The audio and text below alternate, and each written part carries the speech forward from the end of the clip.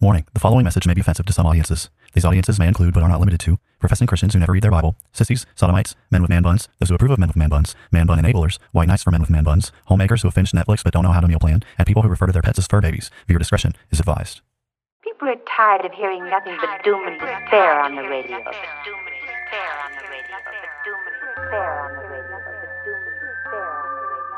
The message of Christianity is that salvation is found in Christ alone, and any who reject Christ therefore forfeit any hope of salvation, any hope of heaven. The issue is that humanity is in sin, and the wrath of Almighty God is hanging over our heads.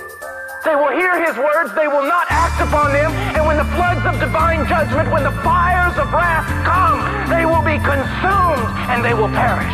God wrapped himself in flesh, condescended, and became a man, died on the cross for sin, was resurrected on the third day, has ascended to the right hand of the Father, where he sits now to make intercession for us. Jesus is saying there is a group of people who will hear his words, they will act upon them, and when the floods of divine judgment come in that final day, their house will stand.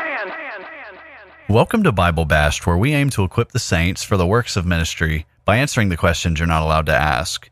We're your hosts, Harrison Carrig and Pastor Tim Mullet, and today we seek to answer the age-old question, how can I have assurance of my salvation without being one of those legalistic Christians who obey the Bible? Now, before we just dive right in and answer this question and try and find out how we can have assurance of our salvation, Tim, why don't you just take some time to explain maybe the methodology behind the wording of this question? Sure. Yeah, we're living in church culture right now that has trivialized what it means to be a Christian to such a degree now that, an individual can functionally just live a life that's dominated by rebellion against God. I even know of examples of individuals who have functionally apostatized and their loved ones still believe that they're saved. And so no matter what they say, they're just backsliding or something along those lines. And so when you're living in that kind of situation, essentially the idea of obedience itself is going to be functionally viewed as almost a bad thing. And then the consequence of that, though, is clearly that there's a great many people that are in the church and who lack assurance. And part of the reason they lack assurance is because they're probably lost. And so so they don't want to functionally... Hang on, I thought once saved, always saved. Well, that's clearly true if an individual is legitimately saved, but then the problem is... often there's ample evidence to doubt the fact that the individual in question is actually saved. And so, wonder of wonders, they struggle with assurance. And so, and, the primary way that they justify their own personal rebellion against God is to basically appeal to that category of legalism. I remember growing up, essentially, there was this attitude that I had adopted, essentially, that I didn't want to be one of those, Christians who were really serious about their faith kind of Christians, That'd be a bad place to be. That'd be a bad place to be, because, once you go down that path, you never know where you end up kind of thing. And so it's just one of those things where we want to be a Christian without trying too much, so... You don't want to be one of those Christians that keeps bashing people with the Bible, huh? Not that kind. No. We see how that turned out. Right. So that's dangerous. So, but yeah, I think in that kind of framework, then, basically, you look at anyone who tries too much or a little bit too committed, and they're a source of embarrassment, shame for you, and so. You just call them a legalist and move on. But then the problem is that, if you're living in that kind of world, you don't really have a whole lot of assurance either. Right. So. Right. Well, why don't we just start with that title question? Now that we've talked a little bit about why we wanted to word the question this way. So Tim, tell us, how can someone have assurance of their salvation without being one of those legalistic Christians that you're talking about who obeys the Bible. Well, yeah, I mean, I guess the easiest way to go about it, if you don't actually want to bow the knee to Christ and submit to his lordship, is just to pursue self-deception with everything you have, And so if you do that, it might be quite possible that you can deceive yourself into silencing your conscience permanently and actually fool yourself into believing you're a Christian when you're not. So it's that easy, huh? Hey, it's possible. Now, I mean, I don't know that everyone is entirely successful at it, but then the truth is, I mean, the Bible does say that in the last day, many will say, Lord, Lord, did we not do all these great miracles for you and these mighty works in your name? And he's going to say, depart from me, you workers of lawlessness. I never knew you. So, the truth is, it is possible to be deceived into thinking that you're a Christian when you're not. But then I would say that the concept of assurance in general, there really is no easy answer to that question. How do I know that I'm saved? I mean, there's a lot of things that the Bible would say that talk about how to have assurance. But then I would say the presence or absence of assurance in general is no sure sign that an individual is a Christian. Like you can have assurance and be self-deceived, and you can not have it and actually be a legitimate Christian who's, basically has an overly sensitive conscience. And so the presence of assurance itself doesn't get you in the right ballpark. Right. As far as Yeah. That makes me think about, I don't remember if it was this week or last week, but I saw on Twitter of all places, I saw this guy. You probably know him, Tim, or you've heard of him. His name is Brandon Robertson, I think, and he's a sodomite and he's a sexual pervert, and he claims to be a Christian, right? And I saw a video from him the other day. It's a guy who is as far as I can tell, is totally serious about this idea that he is actually Christian. He is actually saved. On the last day, he won't be one of those, Lord, Lord, didn't we prophesy in your name? He in his mind, he's a lock. He's a lock for heaven, basically. Sure. And he put out a video describing the story of Jesus raising Lazarus from the dead. And he told everyone in this TikTok video that that was proof that Jesus was encouraging young people to come out of the closet. Why? Because the scripture says, Jesus said, Lazarus, come out. And this guy, as far as I can tell, he's totally convinced that he's a Christian, but then he's pushing, obviously, just totally dumb, theological, if you can even call them theological ideas. Sin makes you stupid, so. So that's immediately what I thought of when you're describing your answer. Now, did you have some more to say about that? No, it's just sin makes you stupid, man. There's nothing you can say about that. Yeah, it definitely makes you stupid. If messes with your reading comprehension ability. Pretty soon he's going to be exegeting Frozen, so he's one, if not already, Him and TGC, I guess. Yeah.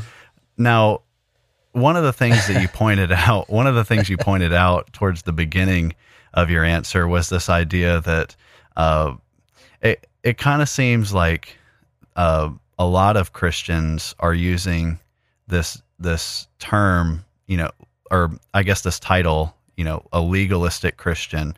They're using it, but then it seemed like you were implying that they're not really using it correctly. So could you just take a moment and maybe try and distinguish between the common use of that legalistic title versus what it would actually look like in God's eyes?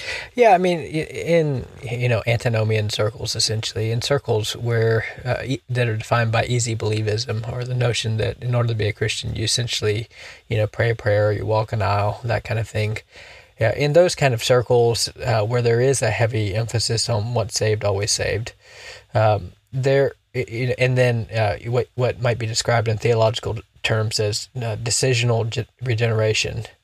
In those kind of circles, certainly there is a doctrine of, just for those with hearing problems, there certainly is a doctrine of eternal security as far as that goes. But then, those who are emphasizing that expression, once saved, always saved, and if you ask Jesus in your heart, you're saved, and once you do that, you're pretty much done. You're good, and you can live as a carnal Christian forever.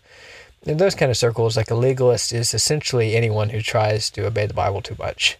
Mm-hmm. That's essentially what a legalist is a person who reads the Bible and sees that the Bible actually has commands that we should try to follow. And I would say that that's just a standard thing that I hear all the time from people who are, outraged by any particular biblical stance that I take on anything. I mean, it's inevitably, if you basically point out some verse of the Bible that they don't like, or they've never heard of, or they've never considered before, inevitably they're going to call you a legalist. And so I think, obviously in common parlance, a legalist is just anyone who thinks, has the audacity to think that Jesus actually has commands that he's given us that are not just... How dare you, Tim? That are not just suggestions, So, that legalism is just one of those words that is just thrown around that functionally just has no meaning, really. And it's not, unfortunately, it's not really a biblical word.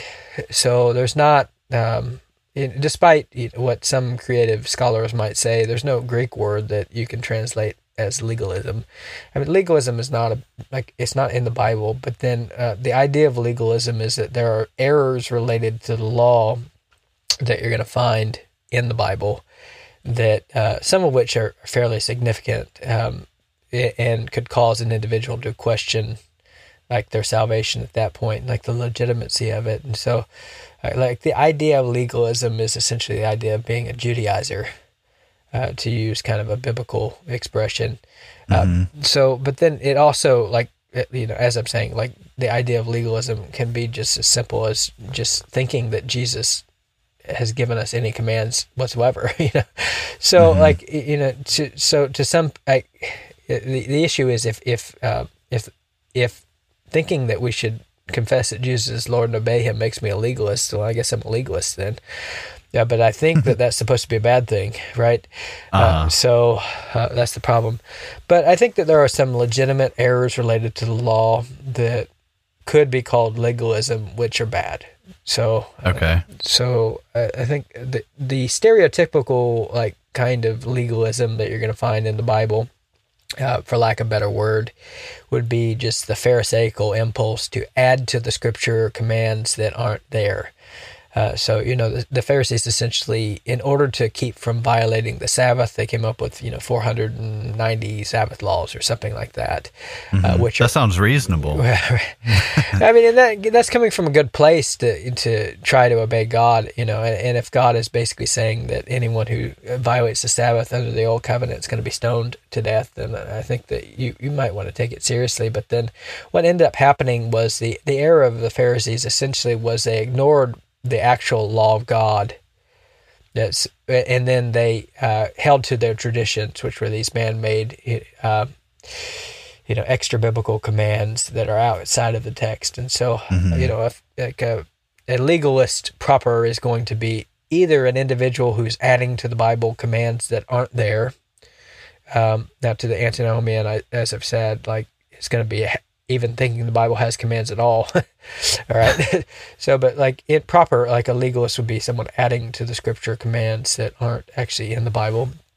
And then that, or, an attempt to earn your salvation through law keeping. So that would be and also a legalistic kind of posture, essentially, to try to think that you're justified by law keeping instead of being justified by grace through faith. But There are other ways that you could think about how that label could come about, but those are basically three of the main ways. One of which is like, I'm fine to be called a legalist, and two of which I don't want to be called a legalist. Right. So now you said people who are Judaizers earlier. Could you just take a moment and explain what that means? Yeah, I mean, there were essentially individuals in the early church who the Bible refers to as Judaizers, and Paul would say that he wishes they would, emasculate themselves, essentially. Yeah. Very winsome of them. Yeah, that's right.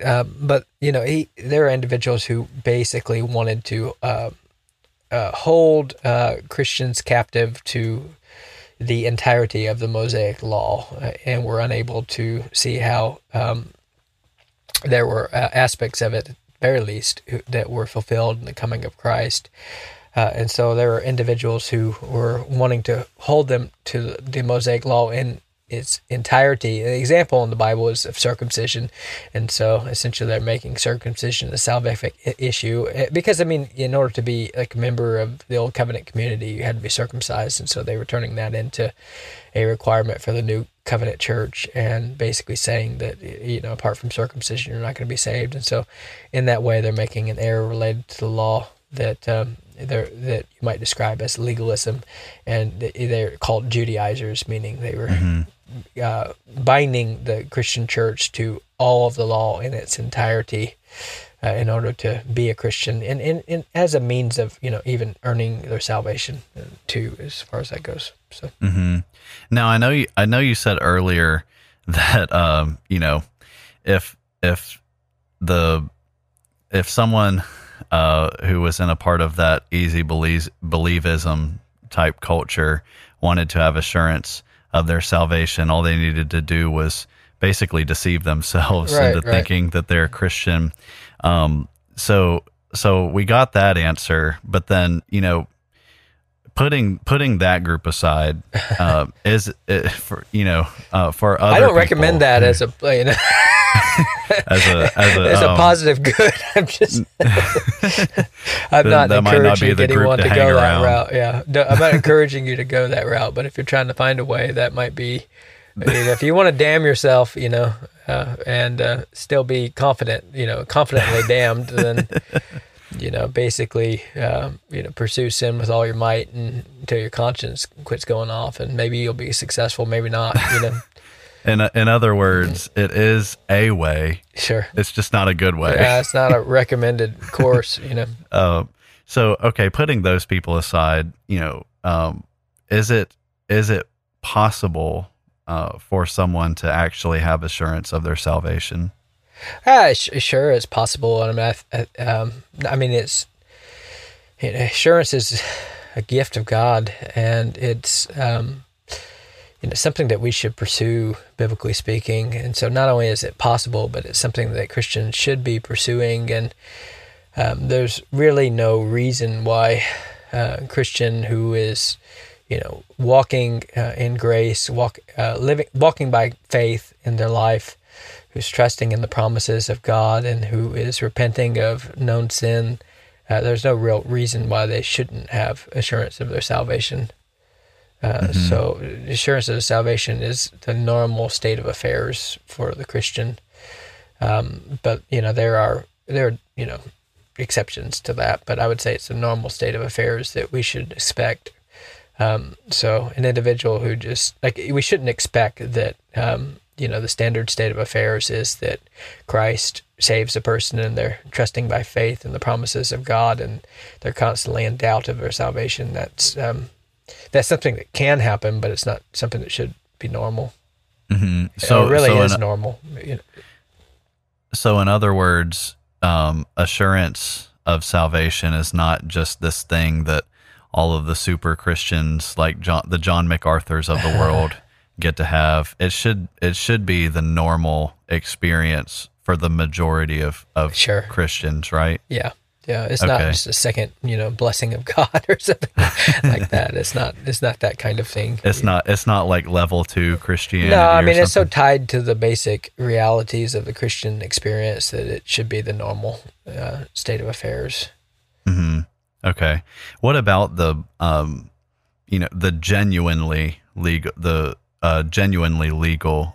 legalistic Christian, the one who's legalistic in the sight of God? Can they have assurance of salvation? Well, sure. I mean, I think, there's plenty of Pharisees who were confidently assured, so far as we can tell, of their salvation. And they were so confident about it that they rejected the Messiah. And there really isn't a whole lot of evidence that the majority of the Pharisees were even remotely troubled about their eternal state. Mm-hmm. And part of the reason why that is because sin is essentially blinding. And so when an individual is mastered by sin, and they are giving themselves over to a form of blindness, and they're increasing the judicial blindness that they're already being judged with. And so I think most of your progressive Christians, I wouldn't say that they're struggling deep down with the lack of assurance of their salvation. I mean, it might be that a great many of them are, but then I wouldn't it doesn't seem obvious on the surface that they perceive themselves to be that way, right? So I don't know that there's any simple answer to that kind of question, other than it does seem quite possible that there will be many on the last day who will say, "Lord, Lord," and be deceived. So that tells me that they were legitimately deceived. Okay, so I think there's a category of legitimate deception, but then I do think there is this fundamental guilt problem that people have and they struggle with. They don't know what to do with, and so it's assurance doesn't seem in some comprehensive way to be characterized by the world doesn't seem to be characterized by that in general. But then I do think you can have a particular kind of religious deception that is confidently trusting in something that's not real because it's based on the wrong things. Yeah. So I don't think there's any simple answer to that question. I think a genuine legalist could have assurance of their salvation, but often what's happening with a genuine legalist is the kind that's trying to earn their salvation through law keeping is there is this nagging doubt underneath the surface that they're never able to keep it enough, and there is the experience of guilt and shame and condemnation that they can't get rid of for many, but I wouldn't say that's I don't know that you can determine the state of a person's soul by either the presence or absence of assurance. It's a little bit more complicated than that. But I think there's a lot of people who just think that if you feel bad about your sin in of itself, then that's just irrefutable evidence that you're saved. But the problem is that Esau felt bad about his sin, and Judas felt bad about his sin, and he felt so bad about it he hung himself. But then he's described as the son of perdition. And it would have been better if he were never born. So, I think, a legitimate legalist could, and I think many Pharisees did, have assurance of their salvation. It was just misplaced, and they were going to be deceived. And the Bible says that there are going to be many who are deceived like that. Right. But then I wouldn't be surprised if they're, that. The thing is, assurance is just not one of those things that's just typically just... And this is something that people need to realize. Assurance is not one of those things that are just a static, permanent state of affairs anyways, right? What do you mean? Well, what I mean is, if you just think about the normal Christian experience, there are times where we're more assured of our salvation. There's times where we're less sure of our salvation. And I'm sure that that's true for the legalist and the Pharisee too, that they can spend a lot of their life just being blind and ignorant, but then it kind of goes in and out. There are those moments where they doubt maybe. And so I don't know that, most people, the problem is that a lot of people, they get assurance wrong because the moment they feel the faintest kind of doubt, they fixate on that. They don't know what to do with that. And then they identify that as irrefutable proof that they're lost. But then they don't have a realistic perspective of how the Christian life actually works, and there should be some sort of ebb and flow to assurance that is based on, just the way we're living too. Does that make sense? Yeah. So you don't have to conceive of assurance as either 100% absence of all assurance or 100% confidence of all assurance. I mean, I think it would be better to think like there are times where, you might have a 5% doubt, and there are times where 95% confidence, and then it goes down to 85% confidence, and 20% doubt, and then there are times where it's like 80% doubt and 20% confidence, and it just goes up and down, based on things. But like that, like like the reality of being saved is very different than the experience of assurance. That can go up and down depending on a variety of factors, and it's no decisive proof of anything. Yeah, one of the interesting things, and this is kind of off topic, but you said that as far as you can tell, it seems like a lot of progressive Christians don't really seem to struggle very much, at least outwardly, with assurance of salvation. I agree. I don't necessarily see. I mean, you've got guys like I described earlier, the Brandon Robertson, or maybe it's Brandan. He spells his name with 2 A's. So I don't know if it's pronounced differently or what, but I mean, he's just spewing out utter nonsense, and then he seems pretty confident, honestly, outwardly, at least what you see on the internet. But then I really wouldn't be that surprised if a lot of those guys really do genuinely, at least for a while, really struggle with this idea of, am I actually a Christian or not? And it's not so much because of because they're, subscribing to, at best, iffy theological concepts. But I think it has a lot more to do with just the fact that it seems like normally they're motivated a lot more by emotion than they are just, fact and logic. And so I really wouldn't be very surprised if you could kind of peel back the curtain and see, and they actually do struggle with it a lot more than maybe they let on in general. Yeah, I think related to that, it's certainly pretty complicated because there's individuals who are involved in the celibate gay Christian movement and everything else. I mean, there's it's like the desire to be affirmed, like the desire to be validated, like that desire that is present there in those kind of situations. I mean, you just think about, why is it so important for sodomites essentially to get everyone to basically praise them for what they're doing? Well, certainly there's this guilt and this shame and this condemnation that they're trying the best they can to erase, and they're trying to suppress. And if they can get people to say, you go girl, or that kind of thing, you're awesome, and like all that, and like slay queen, all that. If you get that, then like part of like that demand, that need for that is being fueled by this conscience that is going off. And I mean, right. in a lot with a lot of your heretics, like, and charlatans and those guys. I mean, you listen to them debate other Christians, and they're just so concerned to put this discussion in the framework of a discussion among brothers. And why won't you call me a brother? And why won't you? And it's just like I could care less whether or not like a heretic calls me a brother in Christ or considers me saved. Like that's. Like, I'm not getting my assurance of salvation from your affirmation at all, And right. like, whatever you think of me, it really, like, does not matter at all to me, right? I mean, it almost like, I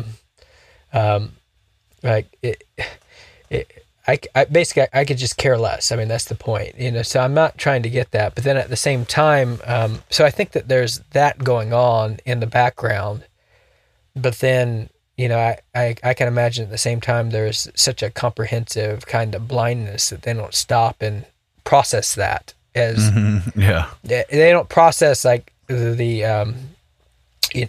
doubt there that's underneath the surface, that's unconscious, so to speak.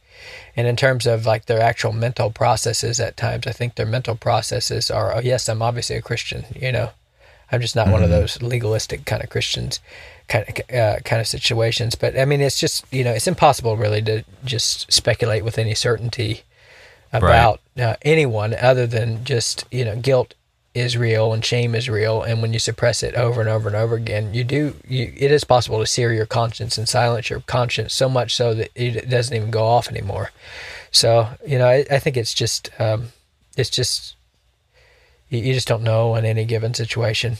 Mm-hmm. There are individuals who have successfully silenced it for the most part, and there are those who aren't, and so, but whether or not it's there, it's kind of irrelevant, really, because you don't determine whether or not a person is saved simply by appealing to their assurance or their lack of it. Right. Now, okay, so we can have assurance of salvation. So how exactly do we get there? I mean, basically what that question means is if you boil it down, it's just how do I know that I'm saved? Is it like a special sign that I'm supposed to receive? Is the Spirit supposed to descend on me like a dove, like it did with Jesus? Or do I need to speak in tongues, like they did in Acts? Do I need to get slain in the Spirit? Do I need to get baptized or maybe pray a certain prayer? Or, sometimes the pastors will have everybody who wants to get saved walk down the aisle to the front. Or, for a lot of people, sometimes they'll say, like, hey, maybe it's that special feeling that you felt during the 7th chorus of the really powerful, worship song going on. How exactly are we supposed to know that we're actually, that we have actually been saved? Yeah, I mean, I think, as you're trying to answer that question, there is a variety of answers that the Bible gives, and this is one of those things where people don't understand, and often people have just a very overly simplistic answer to this kind of question that doesn't really reflect the broad range of biblical teaching at this point. I mean, I remember listening to a Q&A with Michael Horton, who was trying to answer this question, and essentially Michael Horton only had one category for how we go about having assurance, and that's just simply trusting in the promises of God. But then the problem is that you on the other end, so with someone like Michael Horton, you're going to essentially get, the only way you know you're a Christian is by trusting in faith in the promises of God, the end, period. But then all the things you mentioned were essentially experience-based, right? Mm-hmm. So if you go to a charismatic church and you don't speak in tongues, then they're going to call into question your salvation, as far as that goes. But a lot of those are just based on experiences, and a lot of your mega churches it's all experience based. But then there's as you read through the Bible, there's what you call objective means of assurance, and then there's what you would call subjective means of assurance. And so there are both kind of categories in the Scripture that God gives us. And so in order to even talk about this subject, you have to think about different categories like that. So I think just starting out with what you might describe as the objective means of assurance, that would be essentially trusting in the promises of God. How do you know that you're saved? Well, the Bible says that if you repent of your sins and believe the good news, if you confess with your mouth that Jesus is Lord, you'll be saved. And so part of having assurance is bound up in the very act of trusting God's, by faith, the promises of God, and it's tied to the experience of the Christian life in that the Christian is the individual who walks by faith. So as you trust, so a natural corollary to exercising faith is to have assurance, because you're essentially trusting that God's not a liar. He's not trying to trick me. He's not trying to deceive me. The Bible says if I, repent of my sins, believe the good news, if I confess that Jesus is Lord, and believe in my heart God raised him from the dead, I'll be saved. So that's what you describe as objective means of assurance, because it's based on the objective work of what Jesus did on the cross. Does that make sense? Yeah. And so there's nothing like Jesus' work on the cross is objective, meaning there's nothing that it's objectively true as a historical event. It actually happened. And his sacrifice on the cross was absolutely complete.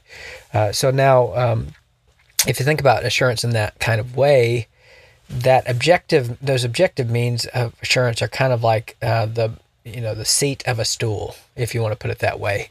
But then you have like subjective means of assurance also, which are other biblical means of assurance that aren't the foundation for assurance, but are certainly important. Does that make sense? Mm-hmm. All right, so, as you read through the First John, one of the things you're going to see is that First John is a book that's written to those who believe in Jesus in order that they may know that they have eternal life. Mm-hmm. So First John is a book that's designed to give Christians assurance, essentially. So, but then the whole book is structured around trying to help Christians to know that they're saved, and the way that Christians know that they're saved, you just read through the book and you're going to see, how do we know that we know him? If we keep his commandments, right? Right. If we walk in the light as he is in the light, we have fellowship with one another, and the blood of Jesus, his son, cleanses us from all sins. No one who says he loves God and hates his brother is in the faith, essentially, right? And so we should not be like Cain, who was of the evil one and murdered his brother, but like God, right? And so, as you read through First John, you're going to see that our love for the brothers is meant to give us confidence that we're a Christian. So as we see ourselves growing in sacrificial love, as we see ourselves growing in obedience, for this is the love of God that you keep his commandments. Anyone who says, I know him and does not keep his commandments is a liar, and the truth is not in him. So obedience, love for brother, love for God's word, you're going to find that in First John.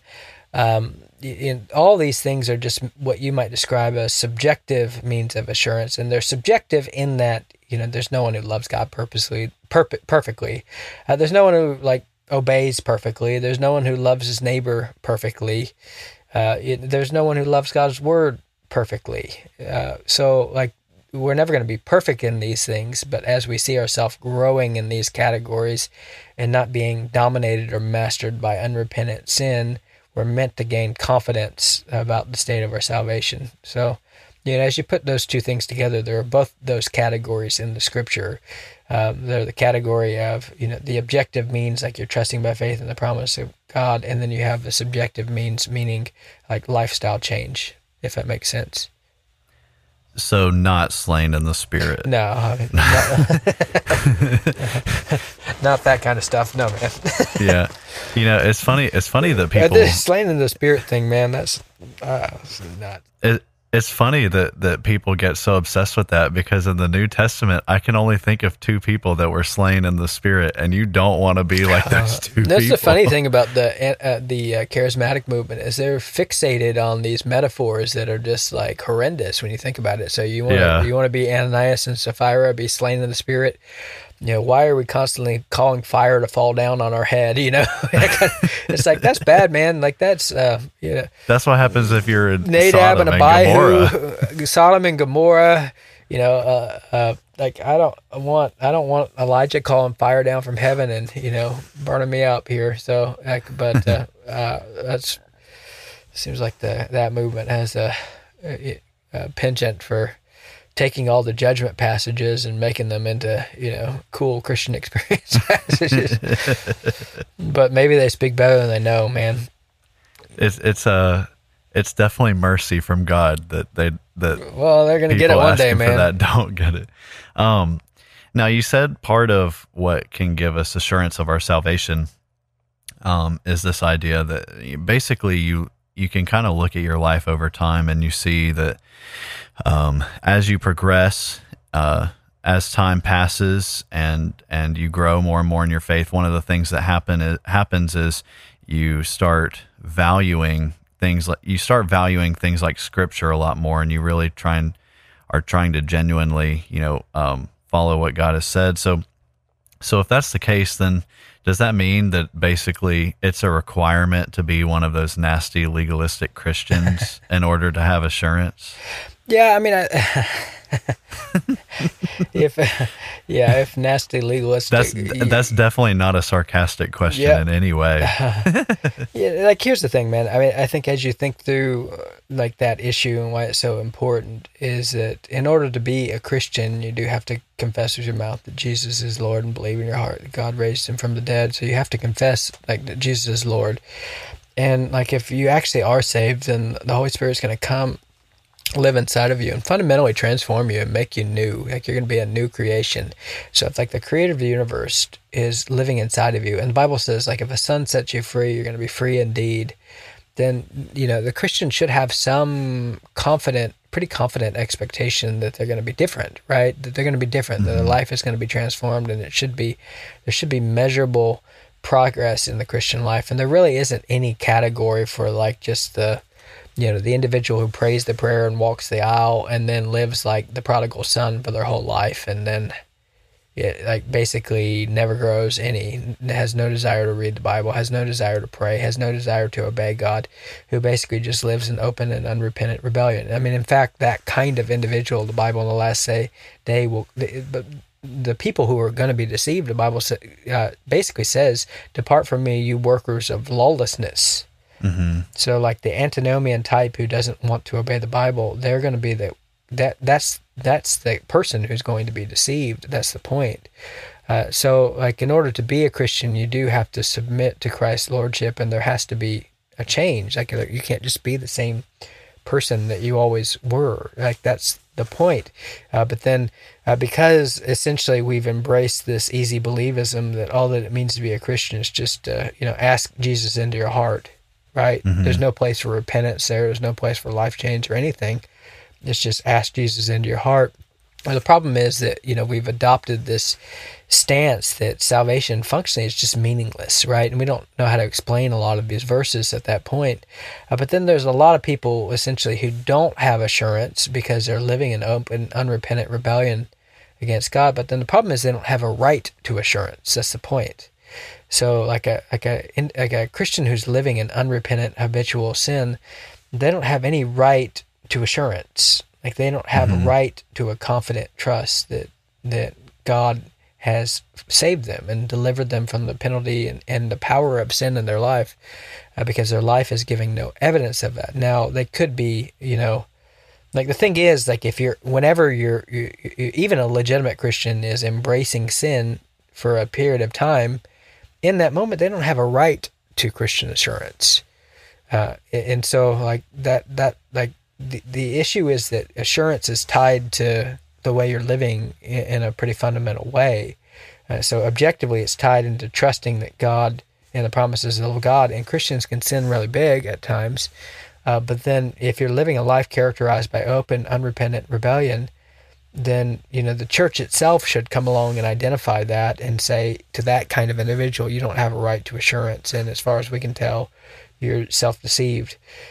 So like the point there is just to say that the normal Christian life should be one that's characterized by obedience, and just, normal cycles of sin, and then asking God to forgive you, and then turning from sin, but not just being dominated pervasively and overwhelmingly by sin in your life. So, yeah, I mean, like the kind of assurance the Bible actually imagines is not the kind of assurance that just, despite all evidence to the contrary, I trust that Jesus has saved me, against all odds, against all odds and all available evidence, like now, I mean, there's certainly like the truth that if the Lord were to count iniquities, none of us could stand, and none of us are progressing as fast as what we should, and none of us, Paul says, "Oh, wretched man that I am, who will deliver me from this body of death?" Certainly, there should be a war that's going on in our heart where sometimes we do the things we hate to do, and the things we want to do, we don't do. But it should be an actual war that's going on, and not just some like embrace of rebellion as a cherished friend that's characterizing their entire life. But then, yeah, I mean, like the kind of assurance the Bible actually has envisions is the kind of confident trust that is based on objectively what Jesus did at the cross, and also what he's doing to transform your life right now, subjectively experienced. And so there should be both there. And so, there should be no unhappier person than the disobedient Christian. So fundamentally, the more that you embrace sin, you should be destabilized, and your assurance should go until you repent again.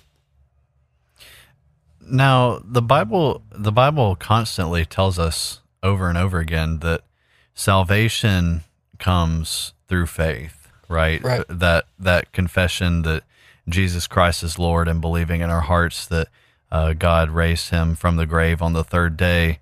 So I know for a lot of people, especially people who haven't really talked about these things before, sometimes they have a really hard time distinguishing between the actual salvation itself and then what good works are supposed to be doing. And basically what I mean is, a lot of times people, they hear what you're saying, which is essentially, hey, good works, it has nothing to do with the actual salvation itself.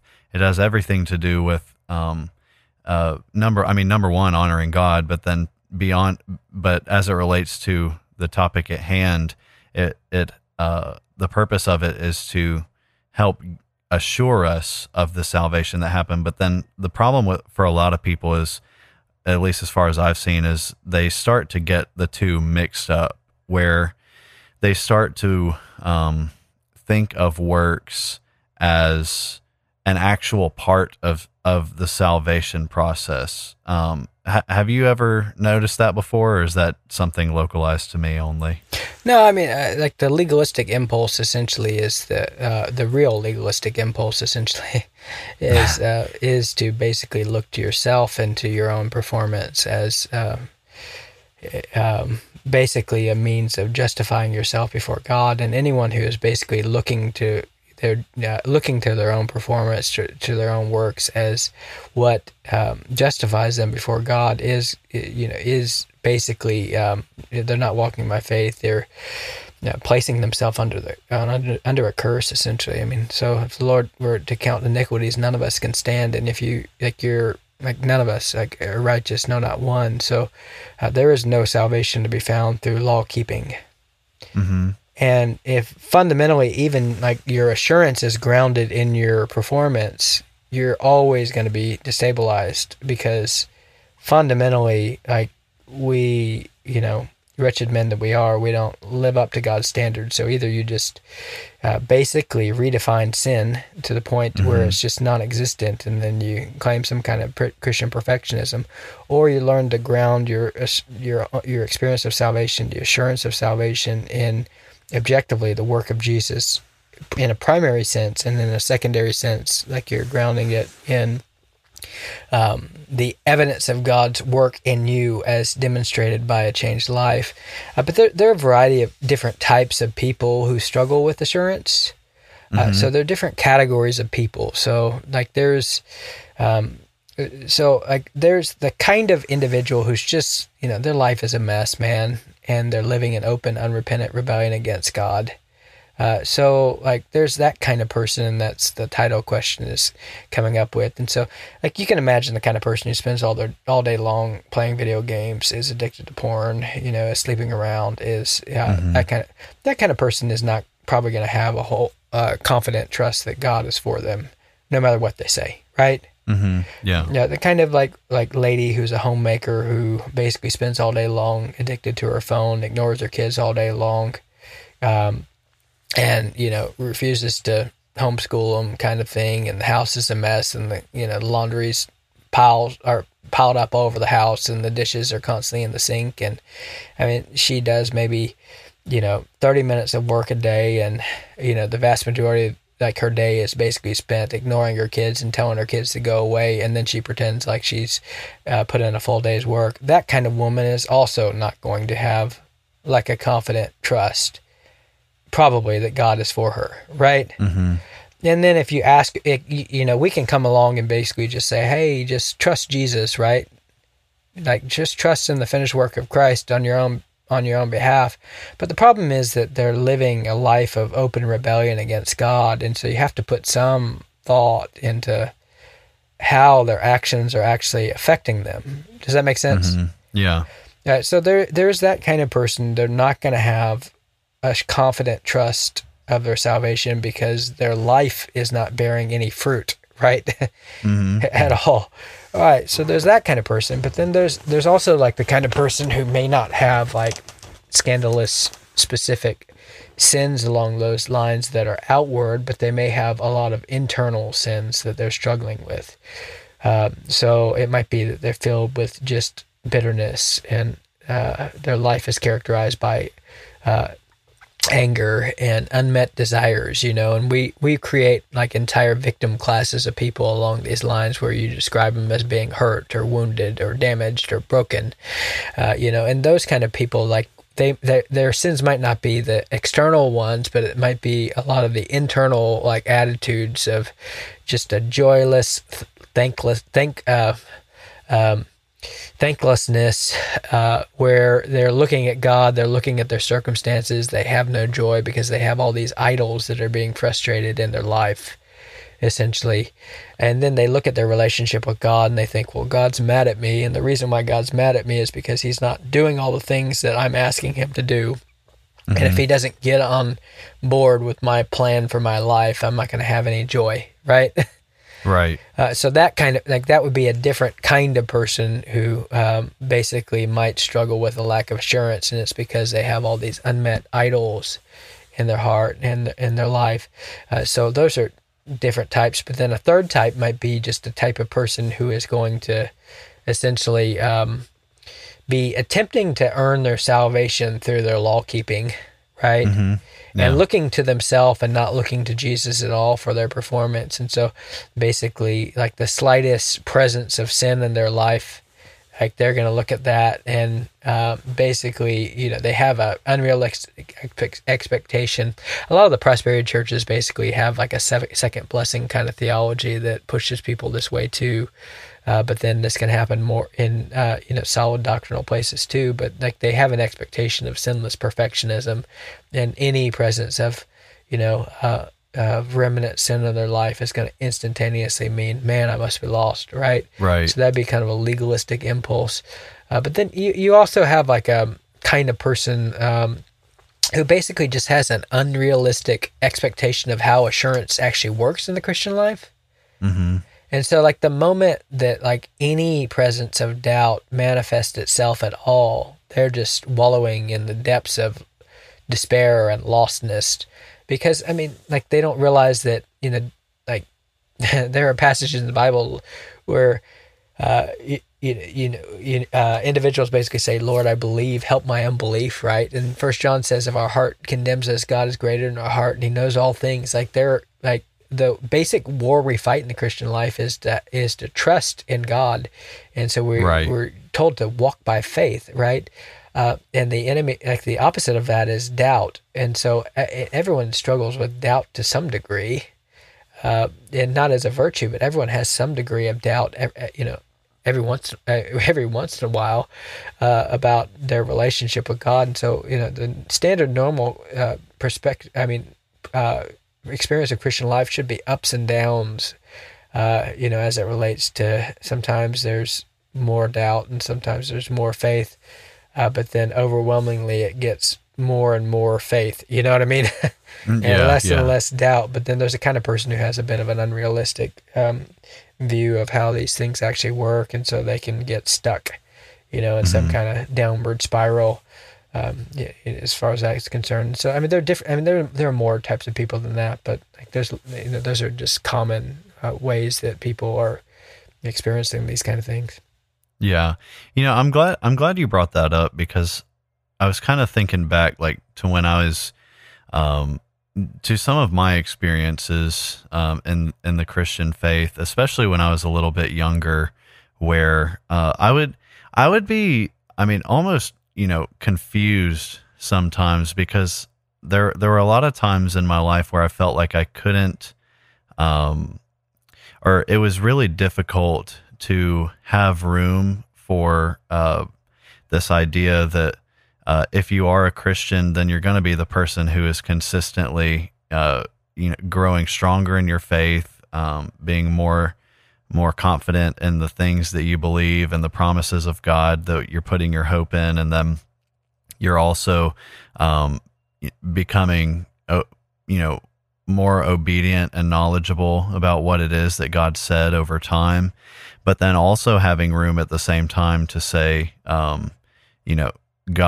God shows grace. God shows, new mercies to us every day. Even unbelievers, he's showing mercy to in one way. But then for Christians, he's showing like the greatest mercy ever shown through his, through the crushing of his son in our place. And I remember, multiple times hearing pastors talk about this grace that God is showing us, but then sometimes being confused because I understand that there's supposed to be grace, that there's this grace that God is showing to us, but then how does that fit in with this idea that I do have to actually do what God is, what God is saying, and I fail, all the time in it. And so it's good to kind of hear you talk about we should reject this idea that the Christian faith is some kind of, perfectionist speed run or something where. Yeah, I mean, certainly, man, it's not like, the thing is, like, there's different movements in the church that have come and that are basically encouraging, like, that are blurring categories in that kind of way. And so, like, there's a difference between being inconsistent and being uncommitted. What do you mean? Well, I mean,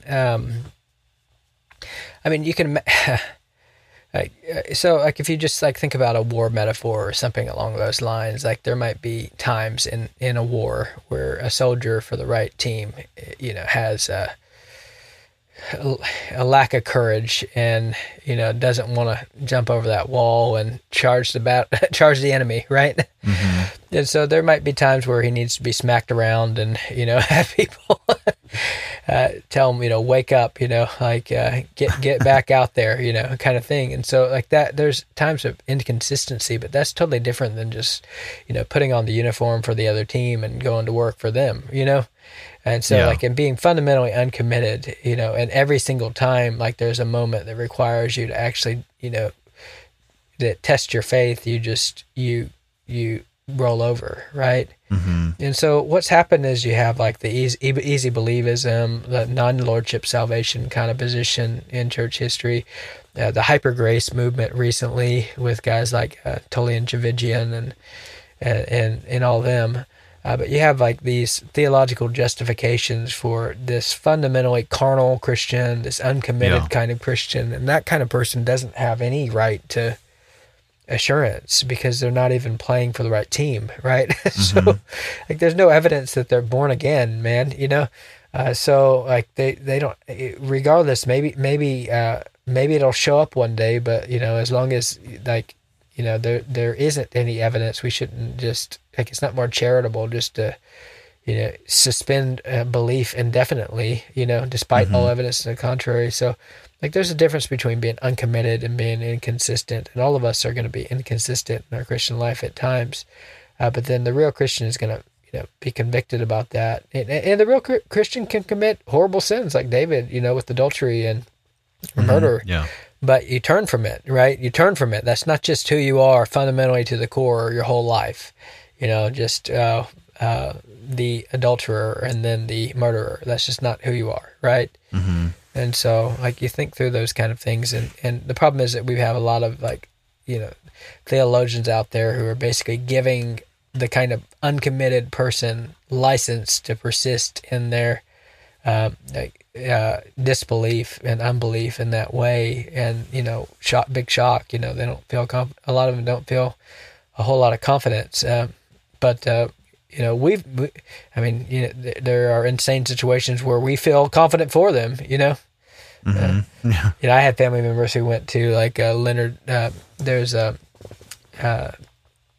went to a funeral for a band member of Leonard Skinnard who essentially died in a drug overdose and spent his life in debauchery, but they were at the funeral, Leonard Skinnard played and they played hymns. And so, they were basically at the funeral trying to, sing him into heaven, but it's just like, this is God. A degenerate man, who has no evidence of salvation whatsoever, like one of the worst things that you can do right now is just to question someone's salvation because this myth is so strong, and the pressure is so strong. And I mean, almost like, there's like in some circles, there's almost nothing that an individual can do, even full on apostasy, overtly working for the other team, that would shake, family members' confident trust that they're still in, Yeah. Because, all salvation is about is just praying that prayer and walking that aisle, and that's it, So it's just saying the magic words. Saying that magic formula, man. I guess there's a password to get into heaven. Right. Well, staying on this topic of sin and how do we view sin in light of assurance? I think it's pretty safe to say you would say, if someone were to commit one isolated sin that they don't have a history of doing very often, you would say like that is not the appropriate time to start questioning your salvation in any legitimate sense, right? Or am I mistaken? Give or take. Okay. Like you just stab someone in the eye, I don't know that would be a great moment. Still a Christian. I think there are things that you can do. He just had a weak moment, stick in his eye, man. I was trying to get it out. Yeah, you go to the gay nightclub and all that, we won't talk about. I don't know that. There's certainly things that you can do that, should that are so out of character, for the Christian. You kill someone and eat them, kind of thing. There are things, man, that. I was not thinking about any of these sins when I asked this question. There are things that are so out of character for the Christian that should rock you for a minute, right? Uh-huh. And if you just you do that, you sacrifice a goat to Satan or something like that, and go full pagan. You don't never go full pagan, man. But you can do that kind of thing. But that shouldn't be a moment where it's just like, oh man, I'm confident. That should take some time to work through. It's like, why did I sacrifice that goat to Satan, man? Why? Where do you keep coming up with all? But yeah, so I think that there are things, that are out of character. It's so out of character for the Christian that should be reevaluate moment, So, but you sacrifice the goat.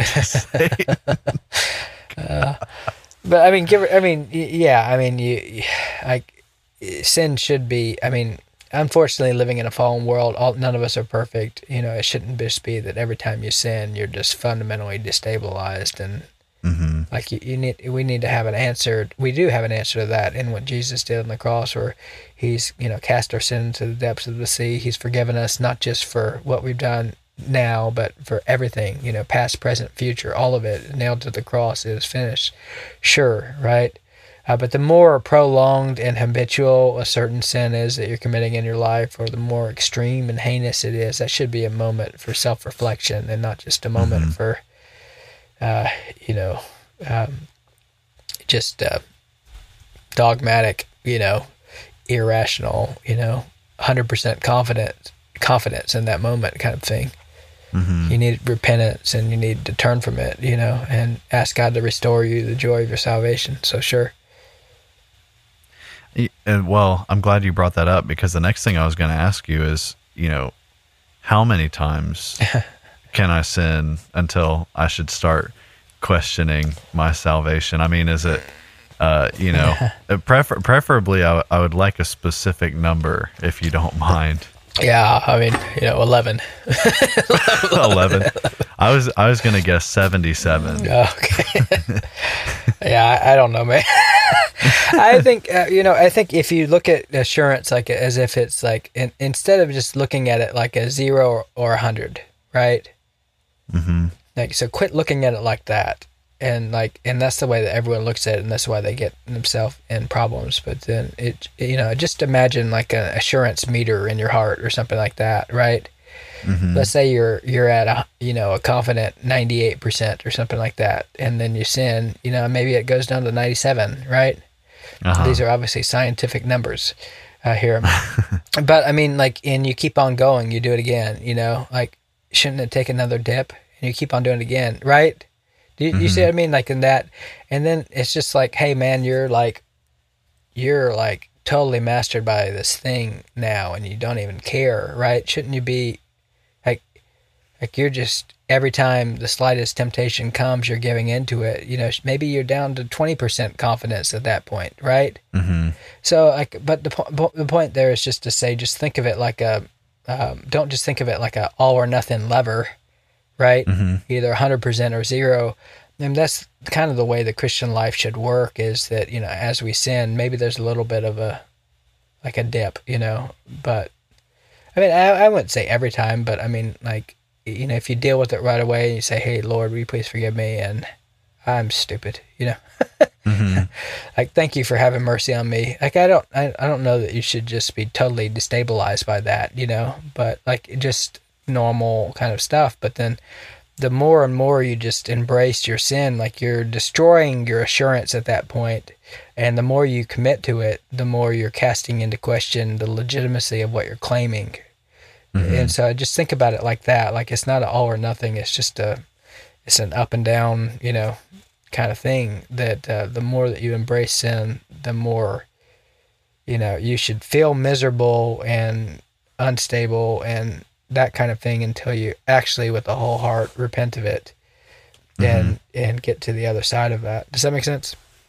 Yeah, basically you're saying there's a scale of 100, and each sin should take it down about 1 degree.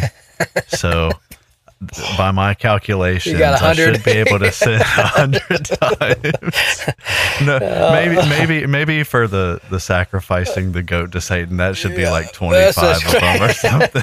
Hey man, there's no exact math, but I mean, like, I would think, if you were 100% and you sacrifice that goat, man, you should go down to 20 percent confidence at that point, if not 10. That's the new law, right? Yeah. I mean, there are things like that should shake you, shake you. Like, why did I do that, man? Like, right. And if you just go with it, man, you're in self-deception territory at that point. But I just don't, I think it's not helpful just to think about it all and nothing kind of thing. It's just, think about it more like a scale, but that doesn't, like, the thing is that what people get troubled by that kind of thing is they think, well, your salvation is in question. It's like, or they think like I'm not saying anything about justification. Justification is a supernatural act of God where an individual is declared legally not guilty of all wrongdoing. But the question is, did that happen or not, right? And so, like, our confidence that happened in any given case goes up and down based on the things that people do, right? So when that's true of ourselves, and it's true of other people too. Does that make sense? Yeah. Like, so, when Josh Harris, kissed Christianity goodbye and, he's out there supporting homos and everything else at this point, I don't have a confident trust that he is in the Lord, right? I don't. So my assurance of his salvation took a big hit after all that, right? Like a big hit. But that's what church discipline actually does, is like we have assurance for ourselves and we have assurance for other people. And it is like, it does go up and down based on their actions. And so we may not know, like, with absolute confidence, the eternal destination of any human being, including ourselves. But it should go up and down based on realities. But then at the same time, if you're legitimately God, you have the Holy Spirit who is living inside of you, who is, crying out, bearing witness with your spirit, Abba, Father, right? So there's assurance itself is a byproduct of the Holy Spirit's work, which is also accompanied by the rest of his work, which is a transformed life. Does that make sense?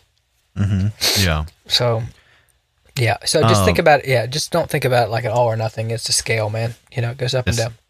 those 100 sins. Just don't sin 100 times. And you don't want to test it, man. Whatever you do, don't test it out. So you're saying I could sin 99 times? I mean, the thing is, like, we wouldn't even be able to figure out, where we're at in any objective. That's why it's subjective. You don't have a assurance meter. That is just like, boink. Yeah. So, yeah. One thing that I am a little bit curious about is it seems like you're saying, when it comes to assurance of salvation, there are certain sins that should cause us to worry more than others, perhaps. So, maybe you could compare, like, hey, you tell a lie to your kid to just like appease them, just appease them for a moment, a moment of silence or something, that's all you want. And then you compare that to, like, you stab your friend in the eye or you sacrifice the goat to Satan, right? And you're basically, what you're saying is, like, all right, so they're bad. All of those things are bad, but then probably the eye stabbing, and the goat sacrificing, those should probably cause you to worry a little bit more than telling the lie to your kid. So are you essentially saying that there are some sins that are worse than other sins? I mean, the Bible doesn't sin level, okay? Like, it doesn't, like, all sins are not the same in the eyes of God. Mm-hmm. Now, all of them are equally damning, and none of them are justified. And if you're the kind of person who basically justifies your lies that you tell on a regular basis as white lies, like, you should be unstable too.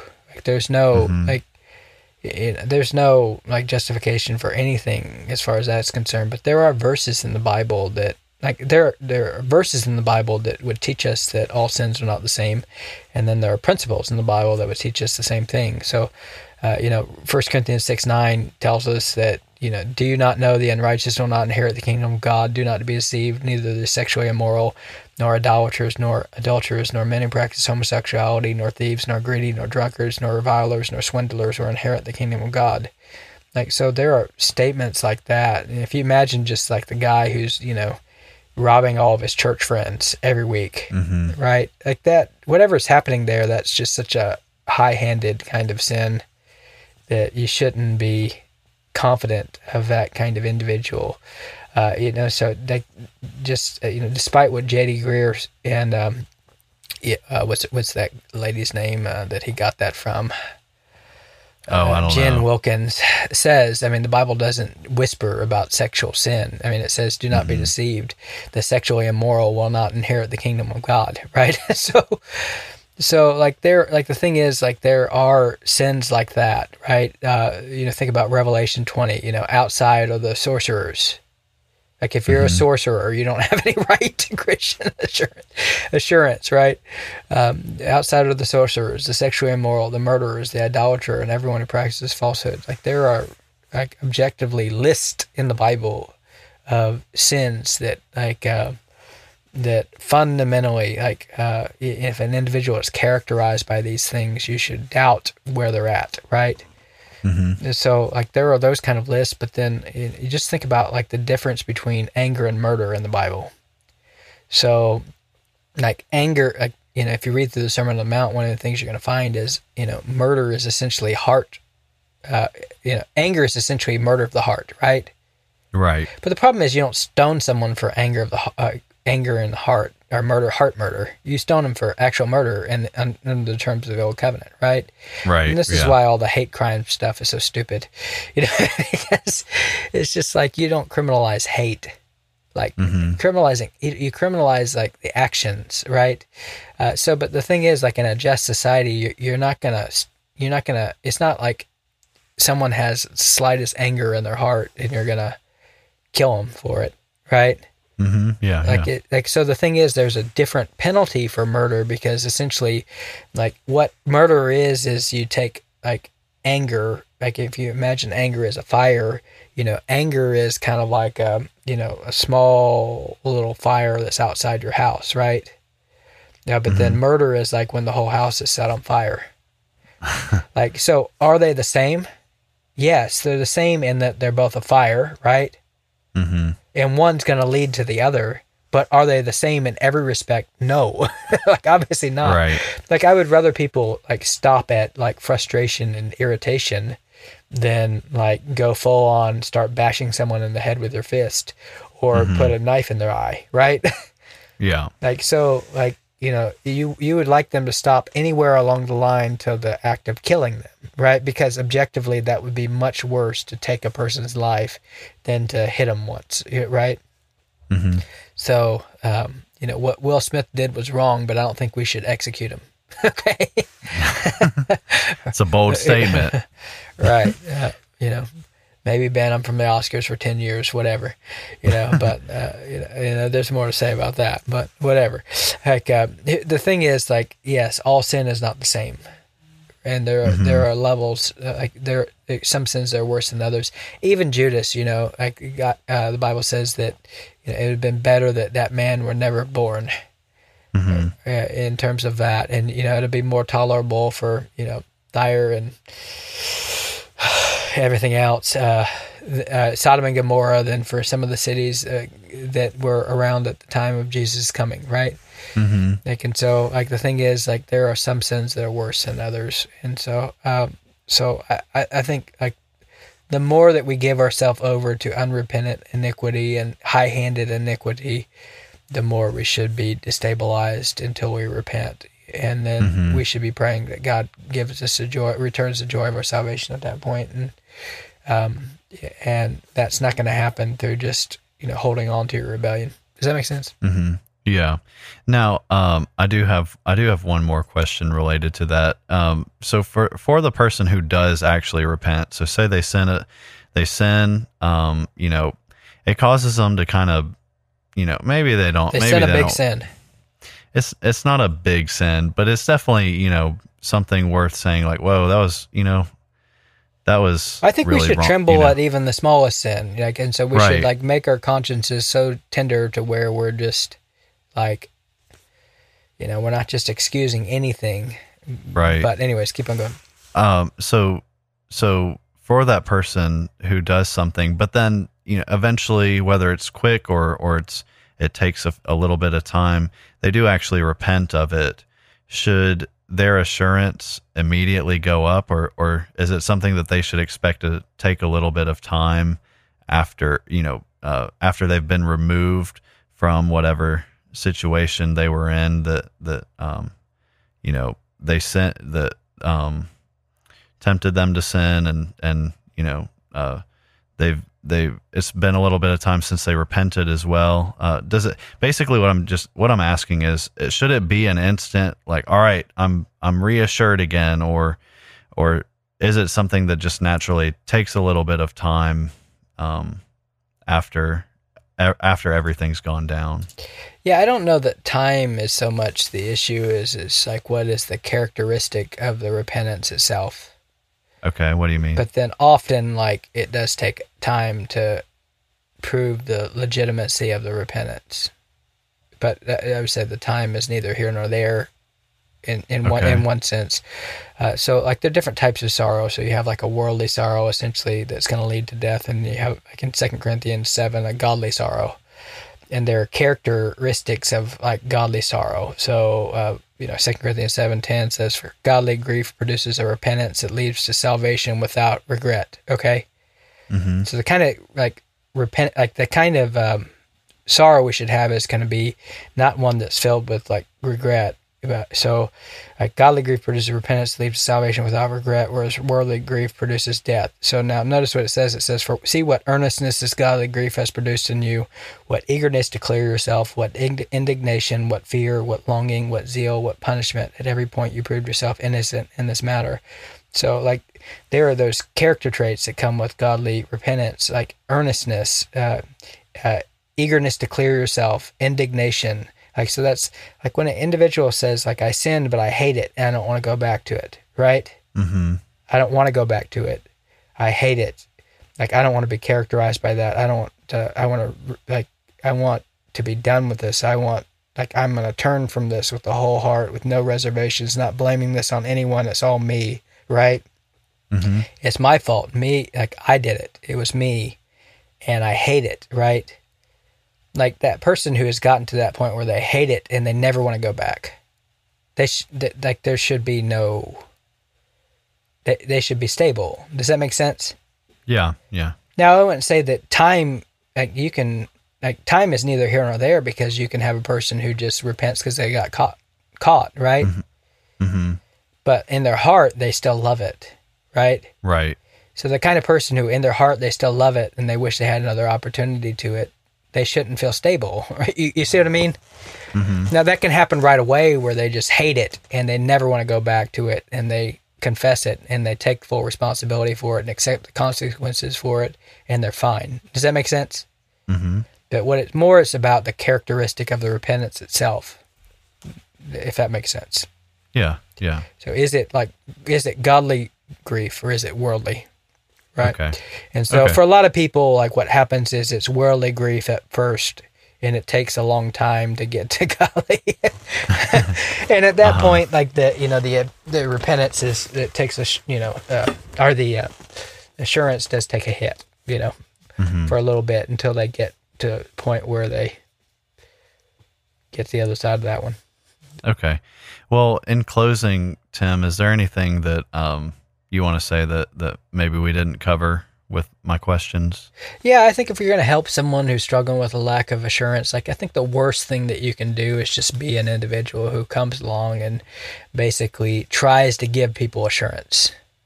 Mm-hmm. So like that doesn't like their assurance should not be based on your perspective of where they're at in the Christian life. Does that make sense? Mm-hmm. And so like what you should do is, like, if a person doubts, you look at them and you say, hey, well, repent and believe the gospel, right? Repent. Mm-hmm. Yeah. It's like the same thing that like your response to the gospel is like faith and repentance, right? But that should be the way that you live your life, in faith and repentance. And so like, if a person is doubting, then the only thing you can do to help them is encourage them towards faith and repentance, like faith and repentance, right? So trust in the promises of God, turn from your sins, and there's no reason why you shouldn't experience true assurance as far as that goes. So like I would encourage people not to try to assure people. Like that's the job of the Holy Spirit. It's not our job to to assure them in that way. And really it doesn't matter. Like, I mean, to me, it's a small thing what someone thinks about the state of my soul, right? Mm-hmm. Like that isn't, like, it's like I'm grounding my assurance in objectively what Jesus did, and I trust by faith in what he did. And so it's grounded in his work on the cross and in my life. It's not grounded in someone else's opinion of me. So I don't think it's our job to try to assure people. And the more that you try to go down that road, what's going to happen is you just, like, this person is never going to, like, their assurance is grounded in the wrong thing, right? It's grounded in your perspective, and typically it's not going to work. You just have to keep on feeding this needy person who's not dealing with assurance in the right kind of way. Does that make sense? Yeah. But then I think you do have to think about, well, what's causing this? And like I gave different categories to think through as it relates to those things. And like, is this the person who has no assurance because they're trying to earn their salvation? Is this the kind of person who has no assurance because they're living an antinomian life, right? Mm-hmm. Is this the kind of person who has no assurance because they have all these frustrated idols in their life that they're not dealing with, right? And so they think God's mad at them because God's not giving them what they want, and other people aren't giving them what they want, and they're just depressed and miserable. So like, what kind of person are we talking about along these lines? Or this the kind of person with the unrealistic perspective of what it about how assurance actually works, where they think about it as like a lever that's just all or nothing, and every time they feel doubt, they're just they're concerned about their eternal state at all, right? And they're magnifying that, they're fixated on that, and I think that they're just different answers to any of those people, right? So like the person who's trying to earn their salvation, you want to encourage them to trust in the finished work of Jesus. The person who's living an unruly life, you need to encourage them to repent, right? Right. And live a productive life. The kind of person who is essentially has all the frustrated idols, you have to teach them how to deal with what's going on in their heart repent of those idols and work through those kind of issues in that kind of way. And the person with the unrealistic perspective, like, of how assurance works, they need to be taught how assurance actually works. And so I just think you don't want a one-size-fits-all approach to, like, you know, if you're going to help people with this, you don't want a one-size-fits-all approach to it. You got to think, what kind of person am I talking to? And then remember, you know, just, it's not your job to assure them. It's your job to, you know, tell them how to respond and walk by faith in the Christian life. Does that make sense? Yeah. Well, I think that's a good place to stop for this episode, and hopefully this has been, you know, a helpful thing for our listeners to hear and to think through for themselves, and just for being equipped to go and to minister to others in their lives who might be struggling with some of these same ideas. I think it's a pretty common, you know, I mean, even you were saying, hey, it's on a scale, you know, it is not normal to be at a 100%, you know, assurance all of the time as a Christian, because we're not perfect. We fail, we sin, we fall short of God's glory so many times. And so hopefully this is not only something that encourages you in your own walk, which we hope it does, but we hope that you guys are listening to this and then taking the things that you hear and telling other people about it and helping them through the stuff that they might be facing. So hopefully this has been encouraging. Hopefully it's helped equip you and it's blessed you. And we want to thank you guys for listening to this episode, and we look forward to seeing you on the next one. This has been another episode of Bible Bashed. We hope you have been encouraged and blessed through our discussion. We thank you for all your support and ask you to continue to like and subscribe to Bible Bashed and share our podcast with your friends and on social media. Please reach out to us with your questions, pushback, and potential topics for us to discuss in future episodes at BibleBashedPodcast@gmail.com, and consider supporting us through Patreon. If you would like to be Bible Bashed personally, then please know that we also offer free biblical counseling, which you can take advantage of by emailing us. Now, go boldly and obey the truth in the midst of a biblically illiterate world who will be perpetually offended by your every move.